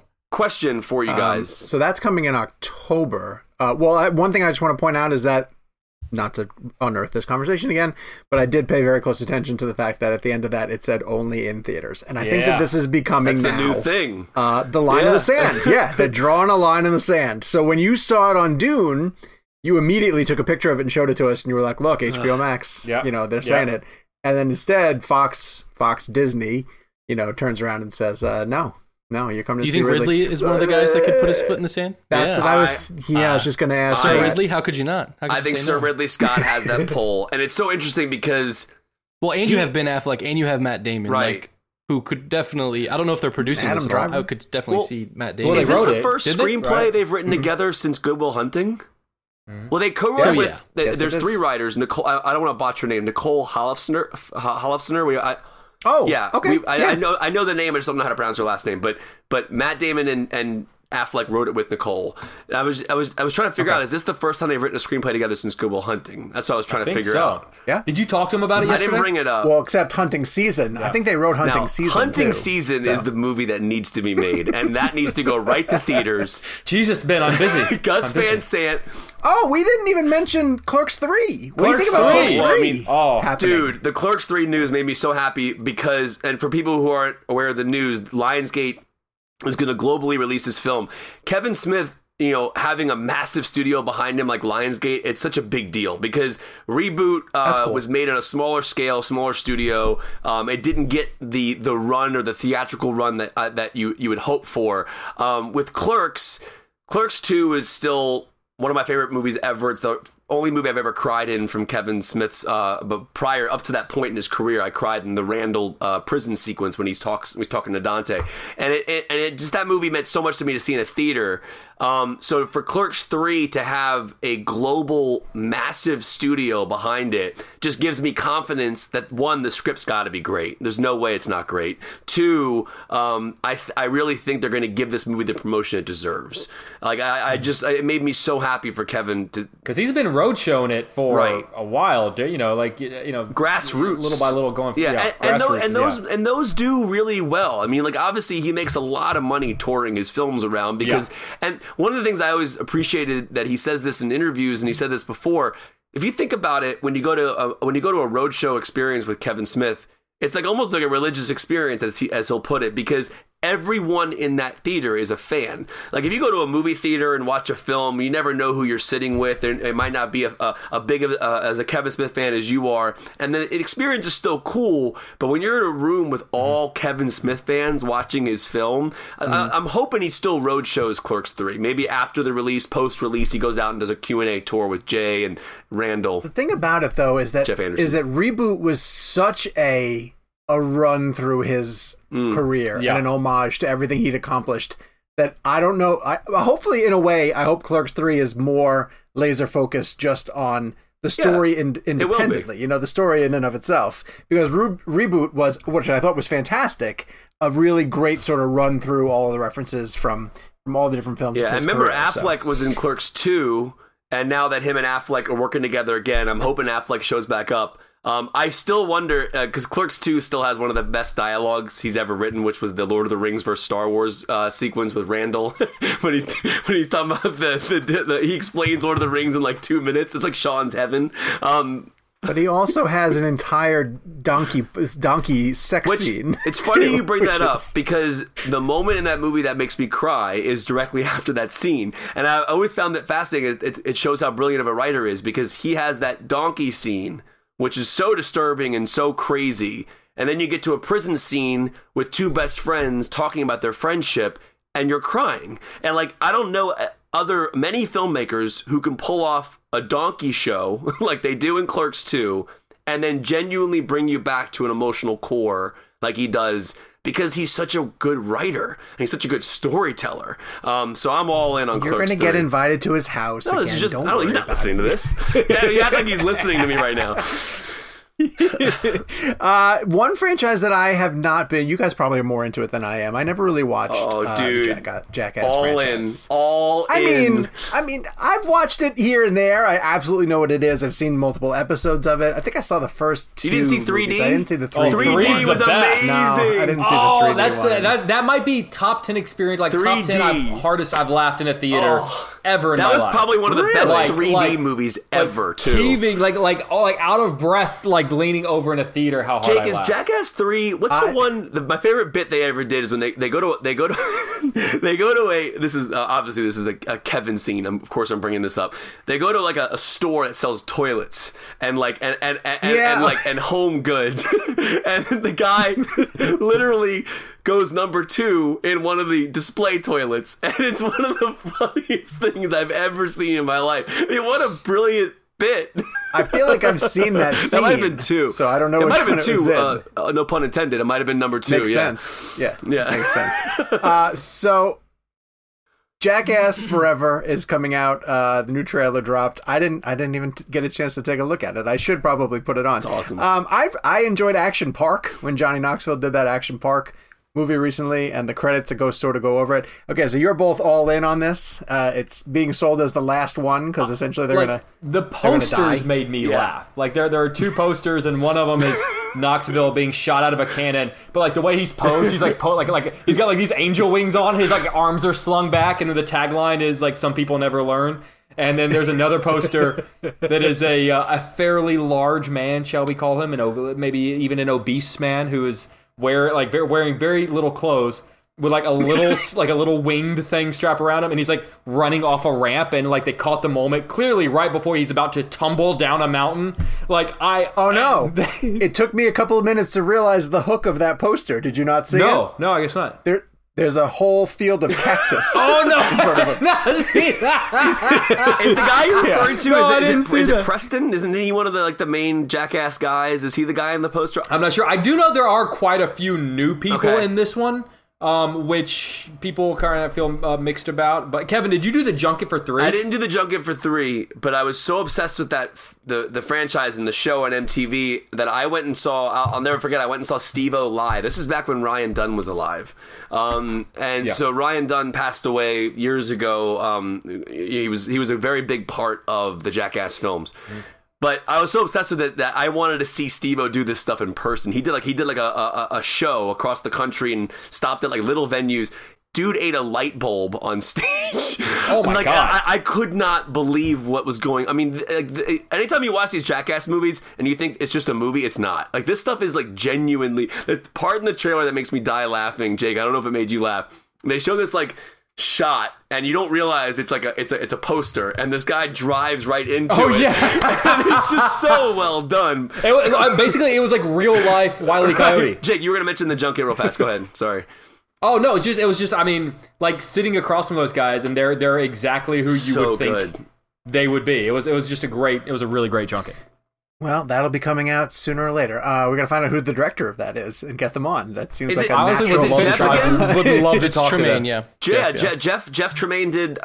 Is it really? And Spike Jones does a lot of stuff with him as well, doesn't he? Dude, Spike's in the series, and also like I think he's played his character gets an old makeup at one point in some of the older Jackass films. Yeah. Spike Jones is like a major part of those films. Yeah. Before we move on quickly, I'm going to point out the fact that Johnny Knoxville once was so massive that he got cast in a Dukes of Hazzard reboot as one of the Dukes. Yeah. Those Dukes brothers are at it again. That was Sean William Scott as well. wasn't it? It was Sean just William talking about Scott, Sean and then William Jessica Simpson played Daisy Sean Duke, William so, Scott is all right, underrated, by the way. Can we just say he's underrated? He was also in Cop Out, Hey, though. but he's great in American Pie, and he was great in The Rundown. That dude's funny. All right. I love Sean William Scott. This week in movies. Affleck was the bomb in Thanos. He was. This week in movies is going to start with something that's not a movie. It's Ted Lasso Season 2, which is having its premiere on Apple TV. Jake went ahead and ruined it for himself by watching 8 episodes of the show. 8 of 10. And now has to wait till September. I don't know. This is such a like an inside baseball complaint, but they gave us the first 8 of 10, I'm assuming. Now the problem is they're only doing 1 per week. So if Apple doesn't give us the last 2 on the screener app, I basically have to wait until mid-September until I get to finish. Jake, you know what this Lasso. is right here? You know what this is, Jake? What is this right here? This is the world's tiniest violin playing. Sorry, I had to do a Reservoir Dogs reference. Well, I very much enjoyed this season so far. I'm really loving it. Really, the comparison to be made is if you guys watch The Office. You know, the first season of The Office was kind of an introduction, like, hey, here's the world in which we exist. Here's who like the main characters are that you need to know. And then season 2 of The Office really was branching out in terms of the world, and then also like who are these background characters who were kind of floating around a little bit. And that's very much what Ted Lasso does as well. Like, yes, Ted and all the main characters you love from season 1 all very much get their chance to shine, but now a lot of the secondary characters you realize are just as interesting, if not more so. And what I love about the show is it's very much still a balance of, yes, sweetness and comedy, but like the first season did, it also does get very heavy at times. And I think it's those heavy moments that balance out the sweetness and the kindness, and both make the other better. You know, like the kindness makes the heavy moments heavier, and the heavy moments make the kindness kinder. Yeah. And that's really, really what I love about it. What about you guys? I actually am waiting to watch more episodes because I want to do it week to week because like I love. Well, fine, aren't you great? Well, no, I just mean it like I get to a point if I watch Lost. I'm almost done with season 3, by the way. Yeah, you are. So good. But I am going to interject one little, I don't know if that's the right word, interject, but I'm going to say one thing because we're talking about season 2 of Ted Lasso, and we never mentioned this in the show. If anybody out there listening to us has not watched Dave, it's a show on FXX and Hulu. That's also in season 2, and it's a week to week. It's my favorite show on TV right now for the exact same reasons why I love Ted Lasso. It captures real life. It's funny. It's heartbreaking. It deals with actual serious issues. If you haven't seen, here's the best way I'll describe the show for people who haven't heard of it or seen it. It's based on a rapper named Lil Dicky and Dave Bird. It's Curb Your Enthusiasm with rap, or Seinfeld with rap, hip hop. That's cool. That's a good. And pitch. If you don't like hip, the same reason why Ted Lasso works. I'm not a soccer fan. You know, I like soccer, but when Ted Lasso first came out, I'm like, do I want to watch a show about soccer? It's not about soccer. It's about the characters, right? And I would argue that if you're not a hip-hop fan, that Dave delivers the exact same goods as Ted Lasso on a much more R-rated level. But Ted Lasso season 1, if you haven't seen it, definitely check that one out. And obviously you can watch Dave on Hulu. Just wanted to mention that. So. Mark Wahlberg has a movie coming in limited release. I'm under the impression called Joe Select Bell. Theaters, yeah. And been hearing a lot about it, but I know absolutely nothing about it, Kevin. So tell me why it's worth it or not. Jake and I both did the junket for this, and Jake finished the film, so I'll let him like do the review aspect of it. But in terms of the film itself, from what I had seen from it, there's an anti-bullying aspect to it, which is very, very important. The plot basically deals with Joe Bell. It's based on a true story. His son commits suicide after being bullied for being gay in high school. And so he decided to go on a walk across the country, essentially campaigning against bullying and talking out about it. And it's really about a father's acceptance and awakening about paying attention to his child, and kind of like going back and understanding maybe what he did wrong or what he didn't listen to, or not, giving his son a better understanding. Because I think the line in the movie they use is understanding starts at home. And there's a lot in this film that is, from what I've seen, is just, it's heartbreaking. As somebody, I was bullied in school. I think a lot of people were bullied in school, so it's not really like everyone. I think people have been through it. But the film really touches on that concept of the home life and kind of what happens at home. And one of the things that I always experienced in terms of bullying that I've learned later on in life is, what about the home life of the bullies? Because then there's another interesting aspect there as to kind of like what's going on in their homes. And I'm not, there's no defending bullies and what they do, but it is an interesting thing that everything kind of starts at home on both sides of the coin. So I think, obviously Jake will tell you Wahlberg's performance is unbelievable. It's a very good performance. It's tough because he's so famous, and sometimes it's hard to look past, that's Mark Wahlberg. But he really went there for this one. He does not hide in a role. He rarely this hides. He hides in it. And I know Stillwater's coming out next week. Speaking about somebody on a similar level as Wahlberg would be Damon. And I watched Stillwater. I didn't see Damon on screen. I saw Bill Baker, the character he played. And here I felt the same way. Joe Bell, he's Joe Bell. I mean, it's, you take a couple minutes, you realize you're watching Wahlberg, then you immerse yourself in the story. But Jake finished it, so I'll let Jake give a review on it. But terrible title for a movie. it's a weird title because no one knows who Joe Bell is. Yeah. Right. No idea. Yeah. In fact, whenever I like needed to find emails that had junket information in it, I always I would have to type in Mark Wahlberg because I couldn't remember what the title of the movie was, and I was like, wait, what is that? What is that junket I'm doing on Friday? Yeah, you're right. It's not a great title, but it is. I thought a really, really, really strong movie. There was. I watched it without having seen the trailer. And there is something that is ruined in the trailer that I was kind of glad that I didn't know going in. Is it worth talking about? So don't say it. Don't say it. It's a plot device that is used in the film in a really interesting way. And then, but if you watch the trailer, you're clearly like, oh, okay, they're doing that. I didn't know that they were doing that, and so when the reveal comes when it comes, and it's not like a twist ending or anything, it's just, oh, by the way, here's this. It was really, it took me for a loop. But I thought Wahlberg's performance was really incredible. Very good. All the Connie Nielsen for Friday Night Lights is fantastic. The young actor Reed Miller, I think, is one of those like one to watch young guys. I think he's going to do some great stuff. The ending was, without getting like a little bit of a whiplash, it kind of felt like the movie had a really nice click to it, and it was moving at and then like really quick they squeezed in what probably should have been like 10 minutes worth of movie in like the last 90 seconds, to the point where I was like, wait, what happened? And then like it ends like, and then like title card into movie, and I'm like, wait, how did that happen? Like you could, like, this movie's already, like, I mean, it's only 90 minutes. You couldn't have given me like another, like, it's one of the few movies lately where I thought to myself, that could have been 10 minutes longer. Right. You could have given me an extra 10 minutes. But no, I really enjoyed it, and I very much think it's absolutely one of Wahlberg's best performances. Yeah, and I want to clarify one thing, and I said this a few times in the show over the course of us doing the show. I want to clarify this for my own purposes. But like when I say I haven't finished a film, like Jake and I and Sean, we're doing so many junkets that sometimes I'll get a screener the night before an interview, and I'll only have like the morning of to watch it in between my TV segments before I drive home to do the interview at 1:30 in the afternoon. So it's not that I don't want to finish these films. It's just that sometimes I just don't have the time to, and I go back and revisit them, obviously. Yeah, but you will not go on the air review it. And I remember what was it Toronto one time that we missed because like the shuttle got us there late, right, and we missed like the first 10 minutes of a movie, and you made a point, even though we saw 90% of it, 110 minutes. You made a point of saying, I'm not going to review this unless I can go back and watch it from the beginning all the way through. So I To that end, I miss having to go to theaters. I like going to the theater to commit to. Right. Because like you commit to the time. Wahlberg's film, like obviously you guys know this, but Jake and I do a morning show, and I have a hit every hour, 6, 7, 8, 9, 10.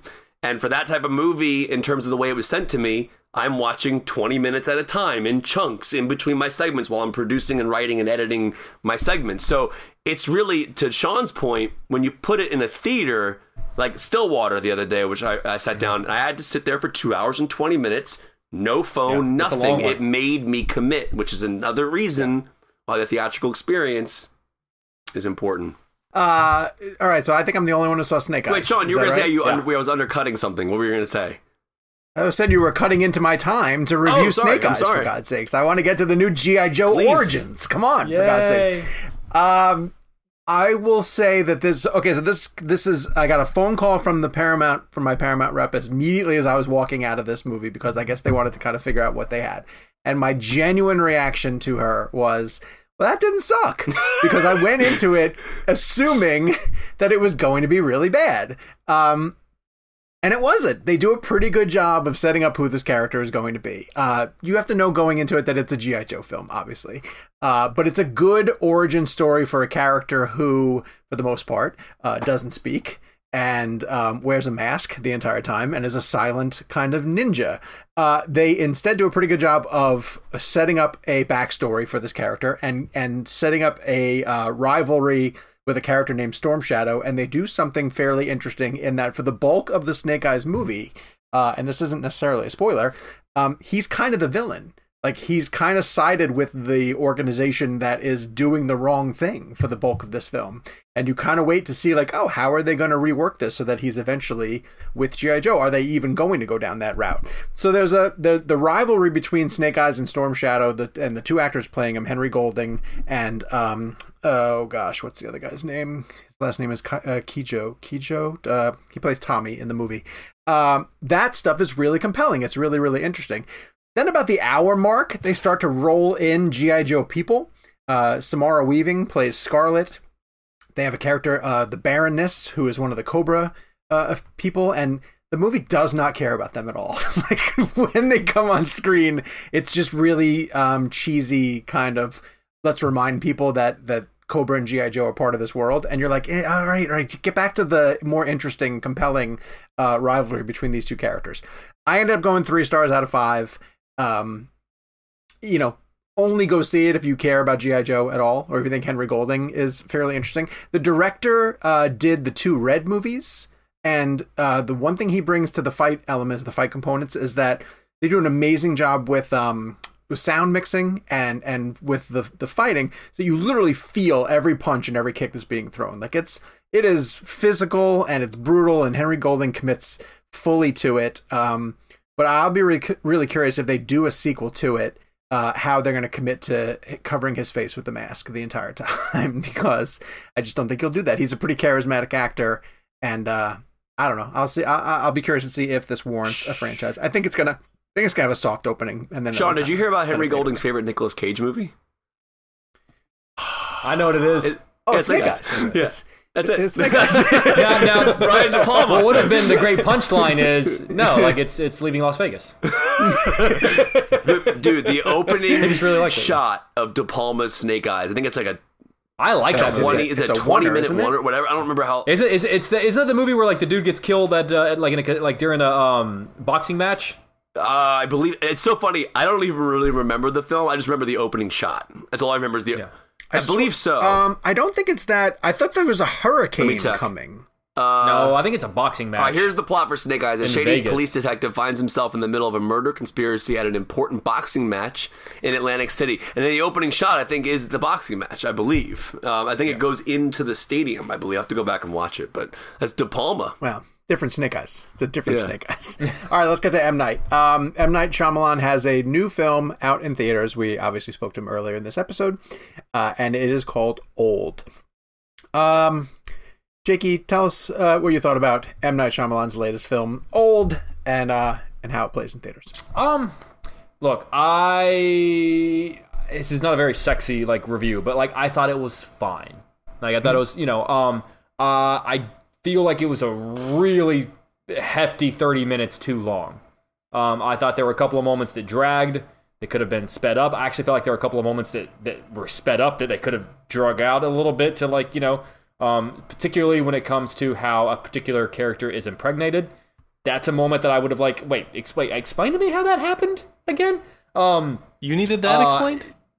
Well, it's kind of it would be how it happened. The woman the circumstances under I thought that was well done. Sorry, we're getting into a specific that we can't. I liked sort of the concept behind it. I just would have liked a little bit more that happens too. Yeah, we can't. Well, maybe this is worth spoiling. You know what I mean? Yeah, sorry. To me, I will say this to you, and people at home can come back after they see it. To me, I felt that was a really nice way.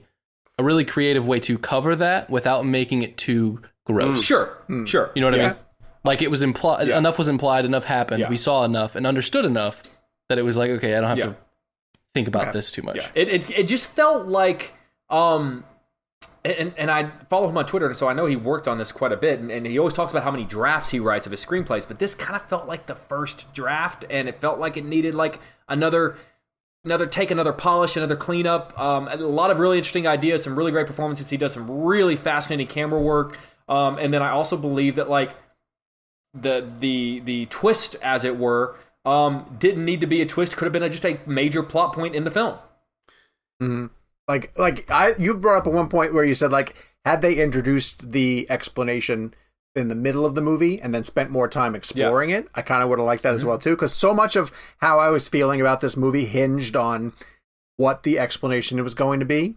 And I'm like, I said to Michelle multiple times, because there were times where she was like, I don't think this is working, and I was like, no, I know what you're saying, but I just want to see what the explanation is, because there's enough good things happening in it that I wasn't ready to dismiss it. I was never bored. I loved his camera work. Yeah. No, I was never bored. I loved his camera work. I thought it was some of the most aggressive and really stylish stuff that he's done, specifically just basing it on his previous works. I thought a lot of the performances were really great. I think Thomasin McKenzie is coming on as an amazing performer to watch. Like, she is just a powerhouse.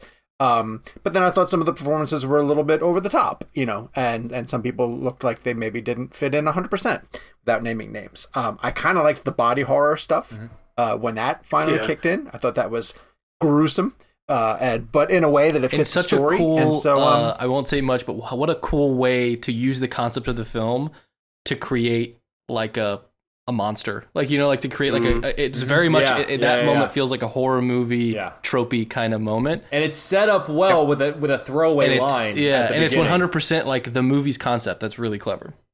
Yep. So I'm a little bit with Jake. Not that it felt like at one point Michelle said this, she was like, this feels like a student film, like a student filmmaker who was trying a lot of things, and some of them worked great. But some of them needed to be refined a little bit. Don't you think it could have been like a really cool, 60-minute short film? 100%. Or like a 4-episode limited series?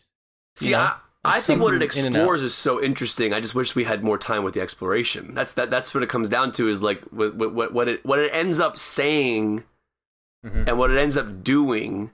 To me, was more fascinating than the lead up to it. I wish I could have spent another 45 minutes in the world after they reveal what's kind of going on. Like, to me, now knowing what's going on, I wish I could. There's so much to explore there, and that's what. Like, I wonder if he'll do like a split glass thing with this, where you could play around with, You have to call it. You have to call the next movie older, right? Have to. Older has to be older. It's the only way to do it. A couple of things I want to mention specifically. It's a solid film. I think it's a solid film, but it doesn't. It brings up questions that I think could have made the film better had they been touched on more. And I think performance-wise, is it Vicky Krieps or Cripes? I don't know how to pronounce her last name. She's from Phantom Thread. She was Daniel Day-Lewis's love interest in the film, but she's also a phenomenal character in Phantom Thread. Outside of just being Daniel Day-Lewis's love interest, her character was so strong and awesome that I think that, she's an amazing actor, and there's no way M. Night didn't see her in Paul Thomas Anderson's film and think, I gotta have her in this. I mean, she's an incredible actor. She's great in the movie, too. And Thomasin, I think, is the best performance in the movie, no question. Shout out to the camera work, as you guys mentioned, shot on 35mm film. I loved, and I said this in our TV interview, one of the things I found interesting about the film was it made you lean into the frame a lot, which creates an immersive experience, because as the characters are getting older, he shows you less and less of them in introductory shots. So, like, we know the character has gotten older, then we'll be behind their head, and we don't know what they look like yet. And I found myself, like, leaning outside of the frame, like, I want to see the rest of their head kind of thing. Yeah. And I think when a filmmaker can manipulate you like that, like Tarantino writes a great part of this in his new book about Roman Polanski and Rosemary's Baby, and a shot that was off center somehow, and it made the audience tilt their head away to look at the frame, even though in a weird way you're not gaining any more frame by looking at things like that, but you're so sucked into the world that you forget you're watching a movie and you think you're there. And I think M. Night did a really wonderful job of kind of making us feel that uncomfortableness. I would argue that he actually makes you feel the aging. Like, you genuinely feel it in your bones as the characters are aging, because he does like this wicked stuff with the camera that makes you feel so disoriented that you almost start feeling what they may feel like in terms of the aging. So there's a lot in this film that I think is great, and I think it's definitely worth a watch. There are problems, of course, and they didn't explore things that I wish they explored more, but I do think it's worth a watch. It's a solid effort in his filmography. Is it Sixth Sense? Is it Unbreakable? Is it Village level? For me, no. But it's definitely on a level where I think that people should definitely give it a chance.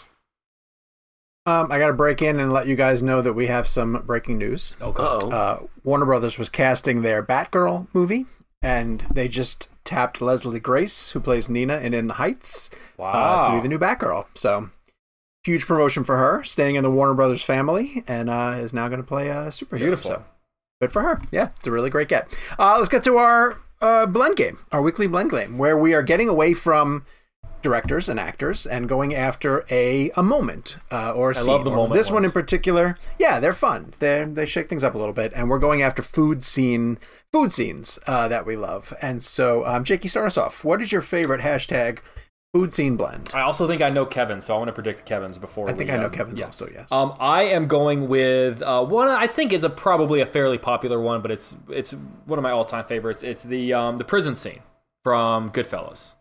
And when they're, because it's also just the kind of the dichotomy of this, what could be in any other context a moment from like the most classy Italian restaurant you've ever been to, like the perfect thin slicing of the garlic. You have Beyond the Sea playing in the background, and you have these guys that genuinely like it's almost like the scene is so well shot. It's almost like you could smell the food. Like every time I watch that movie, I feel like I can smell like the Italian food. That's because you know what Italian food smells like, and so it triggers that in you. That's how powerful it is.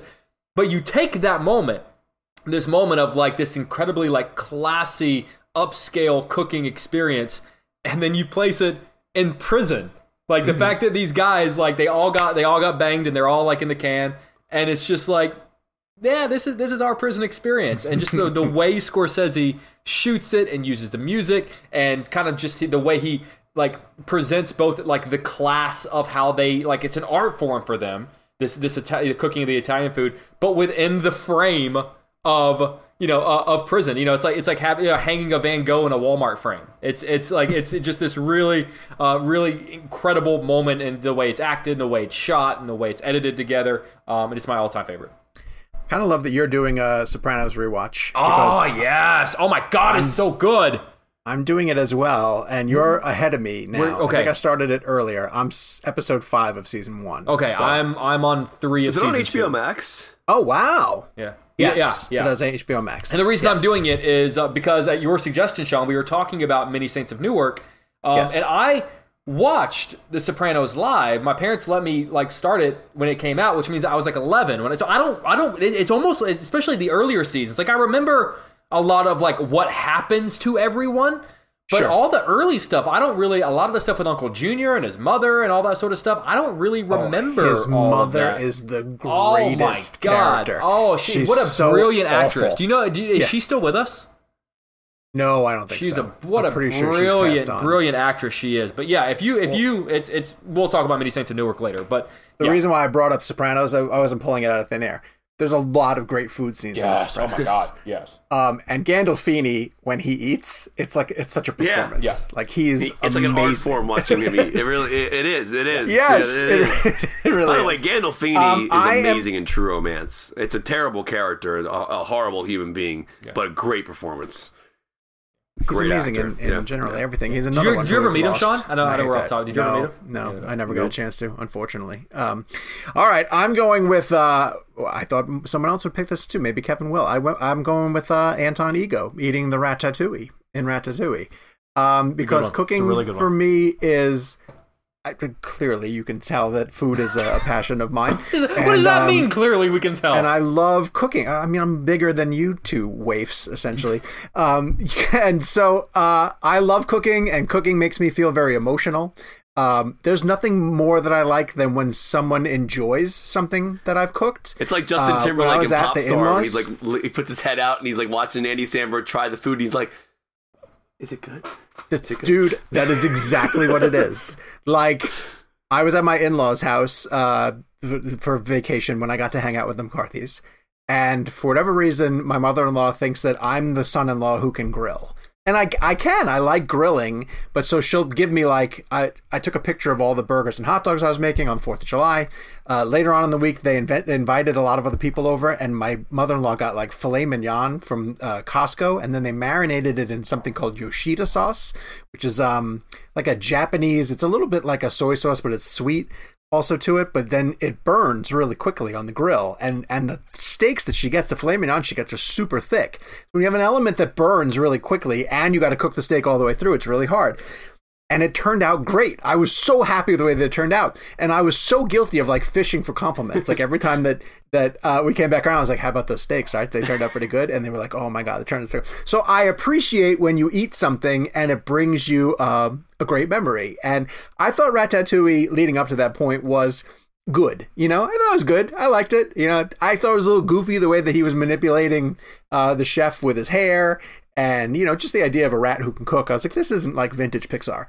But then that moment kicked, you know, when the critic ate the Ratatouille and he took him back to his childhood, that resonated with me and blew me away. And I still think it's such a heartwarming and just an amazingly emotional scene in that movie, and it reduces this character who's been a complete asshole for the entire time to somebody that everybody can relate to.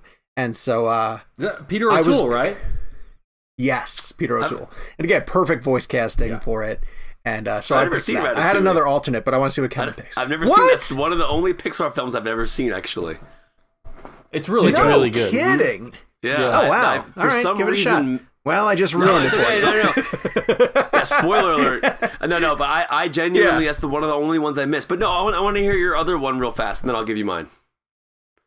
Well, I was going to pick the blueberry pie eating scene in Stand By Me. Oh. Because I think Gordy is such a brilliant storyteller, and I love that it's a kid at that stage who entertains his friends around a campfire by telling a story. And he's such a surrogate for Stephen King at that point. But I just think I love people who can tell a really good story. And that's like, I remember watching that as a kid and being horrified that could even be in a movie. Because remember when Lardass finally turns and like barfs all over everybody? And now you watch it and it's so over the top grotesque that it's funny. But at the time I was like, how is this? How are they allowing this to be in a movie? It was this giant guy vomiting on everybody. Because I mean, you love it. I love the idea of that, like, that's how, like, you know, kids, you remember childhood memories differently than they probably really happened. And there's a good chance that that's not how it happened. But that's his childhood memory of, like, that moment. You know, he probably, to him, it was, you know, in the same way when you go back to, like, the house you grew up in, you think, like, oh, like, this seemed bigger whenever I was a kid. Like, moments have that ability, too. Moments seem bigger and more extreme. That's why I love the extremity of that barfing moment. Jake, guess Kevin's. I think it's the cheeseburger and the $5 milkshake from Pulp Fiction. I mean, that's 100% accurate. Yeah. 100% accurate. Oh, wait, Kevin, tell the story. Tell the story. About Tarantino. You got your question answered. So my after the show. That is my pick. My honorable mention was going to be the s'mores scene from Sandlot, which is just iconic. And speaking of barfing, when they put the chew in their mouth in that movie and they're all barf on the circular ride, that's a pretty, and it just splatters on the ground.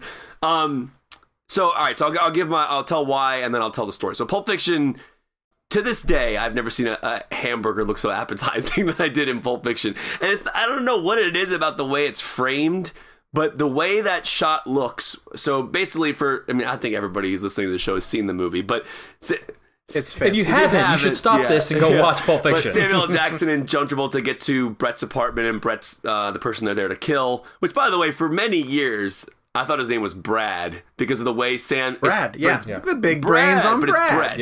Yeah. It sounds like Jackson saying Brad. And so he asks Brett what he's eating, and they're about to kill this guy, but he's like, they're just having a conversation, and then there's a whole Bible verse, and then they blow him away. But there's this burger that's sitting on Brett's plate, or in the burger wrapping, and it just looks so appetizing. He asked the guy if he could try it, and it's just like this beautiful shot of like a singular burger, and he picks it up, and the way he bites into it. There's something about that I've always wanted to know what that tasted like. I mean, that must have been, I mean, I just wonder to this day, because the guy, Sam Jackson, bites into the burger, and I always imagine what that burger would taste like, kind of like Good Burger. Tasty. I believe he described it as tasty. Right. But I remember in Good Burger, I felt the same way, like with the way they frame those burgers. But the way Tarantino... We talk all the time of like when you see a fast food commercial and they show you like the Big Mac. Yeah. And you're like, it never looks like that when you get any kind And I don't of even burger. know what it is about the way the burger looked. It's probably more of the way Tarantino shot it and lit it, because it just looked so appetizing. Yeah. So well, because like you can see like the glistening of the cheese on the burger. Like it's perfect. Yeah. Even the way. So tell him Right, the origin. But Tell even him the way origin. Sam Jackson sips his Sprite. It's got it tastes like it must have been the best Sprite of all time. Just the way his face as he goes and he finishes the Sprite. So Tarantino, after the event, we were done with the event at the New Beverly when we did the 2-hour conversation with him on stage, which I can't believe that's even a real thing that happened, but it did. After the event was over, he was signing books. I said, "Hey, I'd love to ask you this. I never asked you this before. I didn't have time to ask it in the Q&A. But where did you get that burger from that was in Pulp Fiction?" And he's like, "Oh," and then guys, clarify me if I'm wrong. He said, I had a chef on set who put that burger together, and he went on to clarify that every single food scene in my movies should make you want to eat it.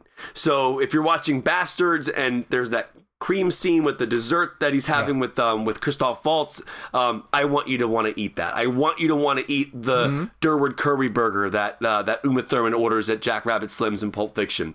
So speaking of that, the Big Kahuna burgers in From Dusk Till Dawn look kind of gross. Yeah, but that's Rodriguez. Rodriguez. I guess Rodriguez shot it, because just remember like shit's fall, Yeah. and when he like takes Tarantino's hand and he like shoves gross. the burger in It's his and like gross. it's gross. But Rodriguez was also, that was a nasty hotel room. I mean Brett's apartment wasn't that nice either. But I mean, but Dude, one of the best questions you've asked in Real Blend history, though, was Joey Pants and the steak from the Matrix. That's right. Yes. Oh, that's a great answer. That would be a great answer Terrific I too. forgot about the steak. He gave Yeah, a great yeah. answer. He was like, everybody came to set that day and watched me eat the steak. It was cool. I think they were in some kind of high Joey rise in Pants. Australia or something. Yeah, They were, yes. Yes, but they just were. Oh, he's good. Sopranos. he is amazing. Bouncing off of the Pulp Fiction thing real fast, and then when you enter Jack Rabbit Slim's, and Uma orders the $5 shake. Now, what's interesting about that scene is I don't know that the shake necessarily looked any more appetizing than a shake I've ever seen before, but the context of the scene and how it's set up and the way Travolta drinks it and the way he reacts to it, he's like, "That's a pretty damn good milkshake." The way he says the line, he can't even get the words out because it's so good. You know that shake probably tastes like $1 million. But there's just something about it. So the burger in Pulp Fiction, while I don't think it's the greatest looking burger of all time, it's the way it's lit, it's the way it's designed, it's the context of the scene. And I've always wanted to taste that burger. I always wanted to know what that burger tasted like. And I guess we could ask Sam Jackson next time we talk to him what that burger tasted like. can. Oh, So can I do a quick honorable mention before we Yeah. move on? My honorable mention is the food fight scene from Hook. oh yeah. And like, because you get all it's an empty table with all these like empty things, and Robin Williams doesn't know what the hell is going on, and then all of a sudden the moment where he believes, and they just start taking the crap and just start chunking it. Oh, it's I love Hook. I love Hook. I will defend Hook. That is a hill I will die I'm gonna on. ruin Sean's pick. Still haven't I seen think Sean. I think one of the best ones we were missing here is just Chef. Those sandwiches. Well, so I mean that whole Paul movie. Marsh, Oh my god. Paul Marsh and Carrie Case said literally the entire Chef movie. Yeah. Was it a Oh Cuban my God. sandwich? Do Was not it watch that movie it was a hungry. Cuban Yeah. sandwich? Yeah. Oh my god. Well, he also makes a grilled cheese for Scarlett Johansson's character, but they do make Cubanos actually, yes, in his food truck. So, so many people pointed out the chef grilled cheese scene. Michael says the rice noodles from a film called The Flavors of Youth. Roman King says mine has to be Dumb and Dumber, the laxative in the tea, which also works. That shake did look good, by the way. I mean, it did. He says. It also works for Bathroom Blend, right, Kevin McCarthy Yeah, TV? of course it he does. says. What was the name? What was the name of the laxative? It was like Blowout Central, or I don't remember what it was called. It was something like really. I don't remember. Remember when we finally did Bathroom Blend? And Kevin, weren't you like so disappointed because none of us actually picked like actual? We just picked scenes that took place. Forget what I picked. You were like, oh, like this scene takes place in a bathroom, so I'm going to go with Mission Impossible, where Henry Cavill's fighting. That wasn't. It was completely against That's a good one. what Bathroom Blend was supposed to be. We took it too literal. To this day, If you can green light shit blend, then we'll play that game. you guys want to do shit blend? Okay. If that's not real blend out of context, I don't know what is. There's your quote for the You week. can green light shit Can we do it blend. Harold and Kumar style and call it Battle Shits Blend? Remember in Battle Shits they play? Oh my god! The two girls my in the God. bathroom. All right, Scott Frazier coincidentally said when Harold and Kumar finally get to White Castle, So which is another weird that oh, fantastic dude, scene. when I they know. eat those burgers. That is weird. Oh, Yes. And a lot of love from the the hashtag Alita Army for the orange scene in Alita Battle Angel. that's a good one. I also would have talked about the chocolate in Alita Battle Angel, since we did learn that Robert Rodriguez is a chocolatier, and he put it into his film. So thank you so much for all your participation this week. Food scene blend was a hit, and some really great examples, even from the ones that we didn't pick. So next week with Jungle Cruise on the horizon, we're going to be playing something that I'm very surprised we haven't played yet. Hashtag Dwayne Johnson blend. So let us know your pick for your favorite movie by Dwayne using hashtag Dwayne Johnson blend. You can use that on social media or email us at realblend@cinemablend.com. Yes, Jake. I don't know if you guys have already seen this. I just saw it was announced. Army of the Dead 2, Zack Snyder returning at Netflix. No, really? Yeah. Mm-hmm. He also has that Army of Thieves. Yeah, the prequel, but this is apparently a sequel. Army of the Dead 2. No kidding. Good for do him. Hollywood Good Reporter. for him. Yeah. Yeah, because I think he has found his new home. Good for him. Yeah, that's fantastic. All right, reviews for the show, which you can also send at realblend@cinemablend.com. This one comes from Jonathan Dowdell, and he says, "Good morning. I'll begin by saying that I had not listened to your podcast before yesterday, when I saw on a website, can't remember which one, mentioned that a podcast called Real Blend just released a live podcast with Quentin Tarantino." Hey, we did that. We did, yes, we did do that. When I went to look for it and saw it was titled as Volume 3, I knew I couldn't start there, so I downloaded the first two. I listened to all three back to back, yes, about 5 hours out of my day. They were absolutely fantastic. Thank you for such amazing episodes with my all-time favorite filmmaker, but to be completely honest, I think I enjoyed your pre- and post-interview excitement for what you had done more than the actual interview. I'd be the same way if I talked to Tarantino. Thanks again from a new listener. Cool. Yeah, That's I have awesome. to agree that the run-up and the post-game breakdown of all three of those episodes were pretty entertaining, especially the second one. The second one had a lot of Yeah, Volume 2 that was popped up pretty around it. insane. I love that they're volumed. And my favorite part about it is Yeah, that was a good call. yeah, what Danny. that guy said is so great. Like, if you see Volume 3, psychologically, you're like, where are the other two? I mean, I'm so happy that, I can't that people start are here. doing that. And unlike Kill Bill, they are three different podcasts. Yeah, it's three separate. different I'm actually going to podcasts. release a compendium edition. It's going to be all of The whole them. bloody just- all right, Gabe is going to release it like whenever we're done with Real Blend, like 10,000 plus episodes. He's going to release them all into one long string and just call it the whole bloody Yeah. affair. The whole blendy There affair. it Oh, Hubie. I hate myself. That was so awful. That was so awful. All right. Well, thank you very much for that review, and welcome as a new listener. We're glad to have you here. Our next premium episode is going to be a mailbag. But I'm also going to say that Mailbag. the previous premium episode for that new friend of the show that's listening was a breakdown of what happened with Volume 3 with some really good stories. Again, you get access to the Real Blend Premium episodes at cinemablend.com/RealBlend Premium. So we hope you guys enjoyed M. Night this week. We have some really exciting guests on the horizon. Make sure you keep it here at CinemaBlend and Real Blend. Subscribe to the show. Follow us on social media at Jake's Takes, at Kevin McCarthy TV, at Sean_O'Connell, at Gabe Kovach. And you can follow the show at Real Blend. And we'll be back next week. Till then, Hook! Minority Report? Why is it? I haven't Oh my seen God. Hook yet. Hubie? Still haven't seen dude, Hook. watch it. Wait, Watch it. you It's haven't seen Hook? Genius. It's I've genius. never seen Hook before, no. It's not genius. It is. Hook is very good. At Parker, our purpose is simple. We want to make the world a better place by working more efficiently, by using more sustainable practices, by developing better technologies. We keep moving forward. With each new idea, innovation, and partnership, we're one step closer to fulfilling our purpose every single day. To find out more, visit parker.com/purpose. Parker, engineering your success.